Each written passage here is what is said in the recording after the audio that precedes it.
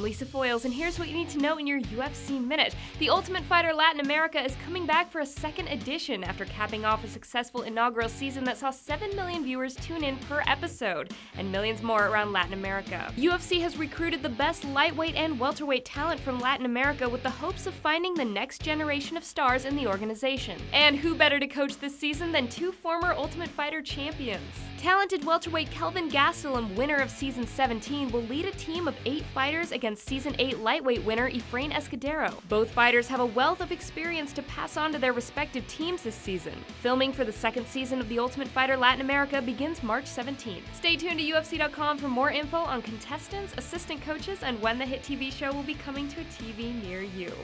UFC veteran and Ultimate Fighter Nations coach Kyle Noke will look to put on a show for his home country fans when he battles Sweden's Andreas Stahl at Fight Night Adelaide in May. Noke has won 5 of his last 8 bouts, including 3 straight finishes to start his UFC career. Stahl is still looking for his first win inside the octagon, but has amassed a 9-1 career record with 3 knockouts. Fight Night Adelaide goes down May 9th from Australia and is headlined by the heavyweight tilt between Stipe Miocic and Mark Hunt. And that's it for today. I'll see you tomorrow for another installment of the UFC Minute.